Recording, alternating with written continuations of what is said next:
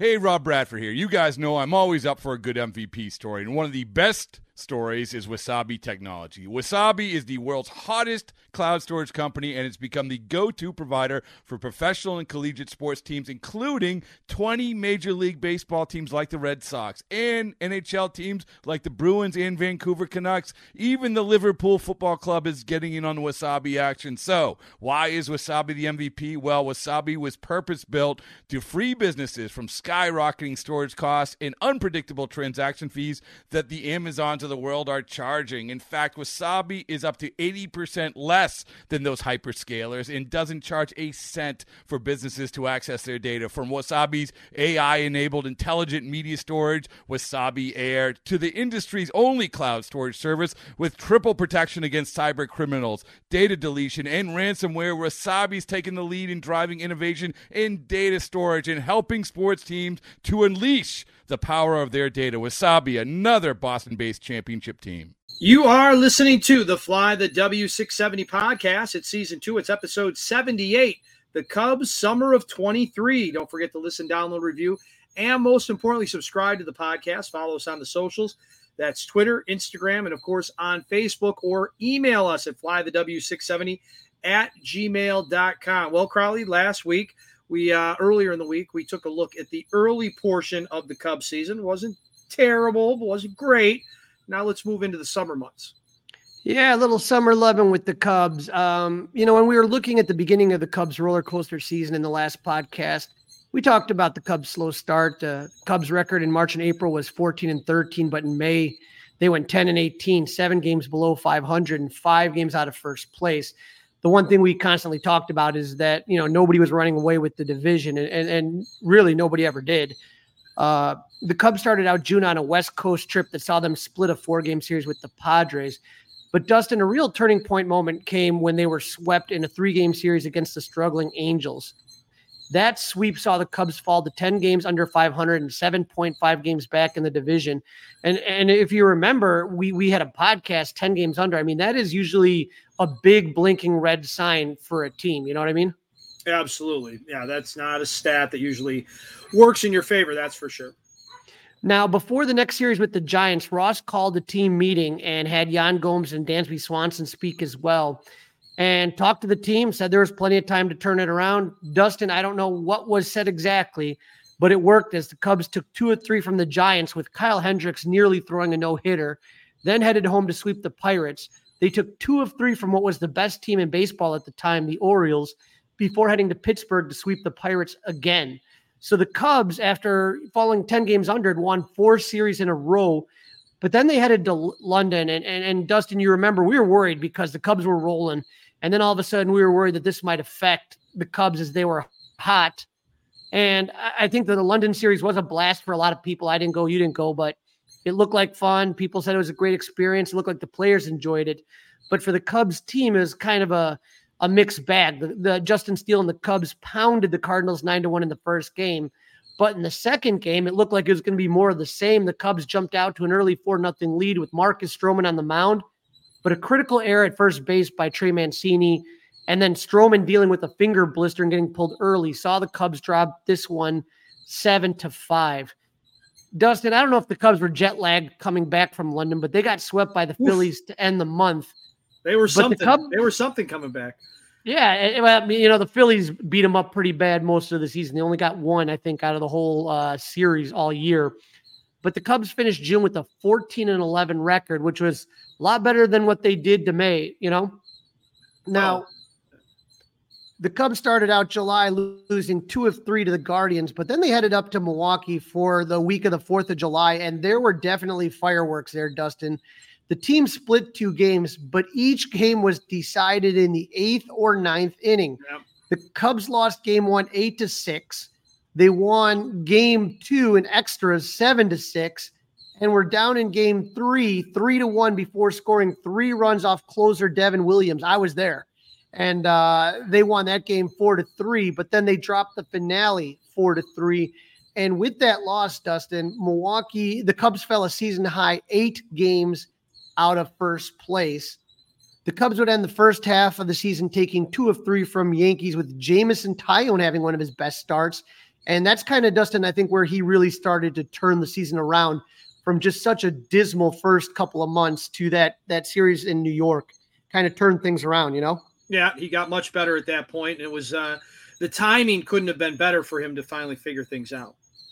Right. The Cubs had 3 representatives named to the All-Star team, Justin Steele, Marcus Stroman, and Dansby Swanson. But Stroman and Swanson decided to recover from injuries and not even show up. Justin was the only Cub in Seattle, and he pitched a scoreless inning. So that was kind of cool, his first All-Star game. And it was great to see him and his family out there enjoying it. It was, like I said, with Justin and the season he had going, someone that was drafted in 2014, finally kind of breaking through in 2023. It was a great story for the Cubs. Hopefully the first of many, Crowley. Absolutely. Now, as the Cubs began to start their second half, they were 7 games out of first place with 17 games to go before the trade deadline. The Cubs had 2 pieces that they could flip for a good return. Marcus Stroman was being discussed as a possible starter for the All-Star game before the blister issue in London, and Cody Bellinger was beginning to look like the former MVP he was with the Dodgers. July was Cody's best month of the season. He was slashing 400, 432, 690 slug with 8 home runs and 24 RBIs. And Dustin, this was kind of interesting because a lot is starting to, more and more people are starting to talk that Dansby was begging Jed not to break up the team, right? And Jed kind of joked about it in the press conference that they were going to give him an office in the building, the office building right next to Wrigley Field at Gallagher, right next to Gallagher Way. But, that's kind of interesting that the superstar was telling the GM not to break, or the president of business baseball ops not to break up the team.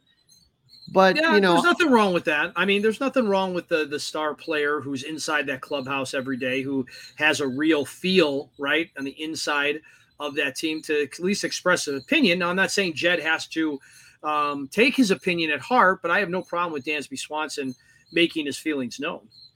Absolutely. And we've talked about that for many years in the Chicago sports is you hope that your leader is also a guy that's going to recruit, a guy that's going to talk to the manager, be honest. And again, he saw something and wanted them to push, but regardless of what he was pushing, this wasn't going to be up to what Dansby wanted. This was how the Cubs were going to perform in those 17 games before the trade deadline on August 1st. Didn't start out good, Dustin. The Cubs lost 2 of 3 from Boston, but then they took 3 of 4 from the Cardinals at Wrigley. They went over to the south side of Chicago and swept the White Sox at Sox Park, but it was the second game of the series. Dustin, the Cubs were down 7-2 after 4 before scoring 6 runs in the top of the 5th to go on and win the game 10-7. Seiya Suzuki would make a huge catch to prevent the White Sox from coming back. It looked like it might have been a grand slam, and he made what we thought at the time was his best catch of his Cubs career. And so that was a huge play. Then the Cubs would go on to St. Louis and take 3 of 4 from the Cardinals. In game 2 of the series, the Cubs were up 3-2 in the 9th, 2 out. Wilson Contreras at third. Alex Burleson hits what looks like is a game-winning home run, but Mike Tauchman, who came in as a defensive replacement in the 9th, robbed the game winner from Burleson, and the Cubs would win that. They would finish July, Dustin, with a record of 15-13. They were 10 games below 500, but after July, their record was 53-53, 5 games back from the Brewers. That was just that. I mean, I know it wasn't the best teams in the world, Dustin. Hey, but you got to beat who's in front of you. You got to beat who's in front of you. That's the only thing you can do. You have to play who the schedule makers say it's time to play when it's time to play them. And I love that. That was the talk off, right? They called that one the talk off. Right. And again, you're playing that game with a lot of pressure. You know what I mean? You know, if you're losing these games, then that team is going to be broken up. I mean, I don't know if they were playing for David Ross as much as I think that they were playing for each other. You know what I mean? Probably a little bit of both. Now, I mean, we can kind of look and ask ourselves, what caused the Cubs to start to turn their season around? No doubt one of the reasons was Justin Steele was turning into an ace and a legit Cy Young contender. 2022, second half, he really looked impressive. And, I got to see him out in Arizona and Mesa, and he was at Club 400. He was a guest that we had, I think, after the first week of the season. And, we talked about it, he was hungry to prove that was not a fluke, that the end of 2022 is not a fluke. And so he just continued to roll. And we talked about Cody Bellinger having his best month in July, MVP candidate.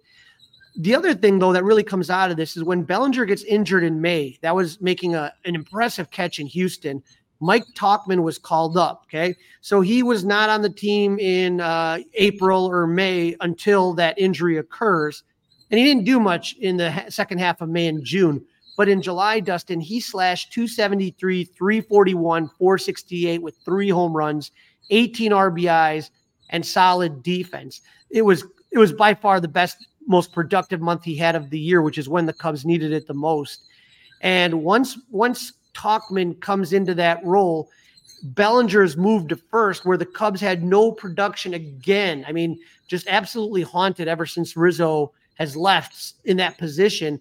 And by having Tauchman and being able to move him into first place, you were able to have good production in the month of July in center field and an MVP type production at first base. So you kind of feel, it really helped out a lot when he made that move and the way he played in the month of July. Yeah, he was absolutely huge. That's a big question is, can Mike Tauchman duplicate that, right? That's a huge question. Another huge question is, how are the Cubs going to solve their problems at the corner infield spots? First base is an issue. Third base is an issue. Right. And when we talk about Tauchman, if you look at his numbers season by season, everyone remembers how awesome he was in July.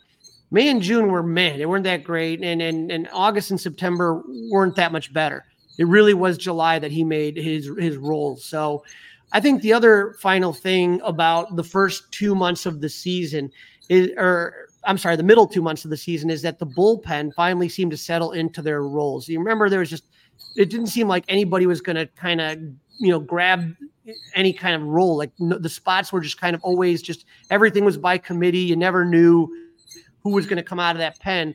And it was really in the summer when you start to see Adbert Alzolay pitching as the closer, Mark Leiter as the setup, and then either Merriweather or Fulmer in 6 or 7. So watching those guys settle into that role was absolutely huge. And, I think that when you talk about, and we'll have this conversation, guys that really had the biggest impact on the season, Adbert Alzolay's name's got to be mentioned. Absolutely. He was the guy that grabbed a hold of that closer job. We've talked about it many times on the podcast about Tommy Hotovy saying that they were okay with their pen coming out of camp, but what they didn't know is who was going to close games. And he was desperate to have a guy want to take that job by the throat, if you will. And Adbert Alzolay absolutely did that. And again, I mean, take a look at it. You had Alzolay, who was, a guy that was coming back from injuries. You had Mark Leiter, who was let go of the team at the beginning of the season. They re-signed him. Nobody wanted him. And then when you talk about Merriweather, that was kind of a gamble. Fulmer was a guy you weren't sure what you had. He had some good seasons in the past. So to me, it really was kind of a dice roll with this bullpen. And for a while, it worked out before injuries are going to start to rear their head in September, which we'll talk about next time, August and September on the next podcast.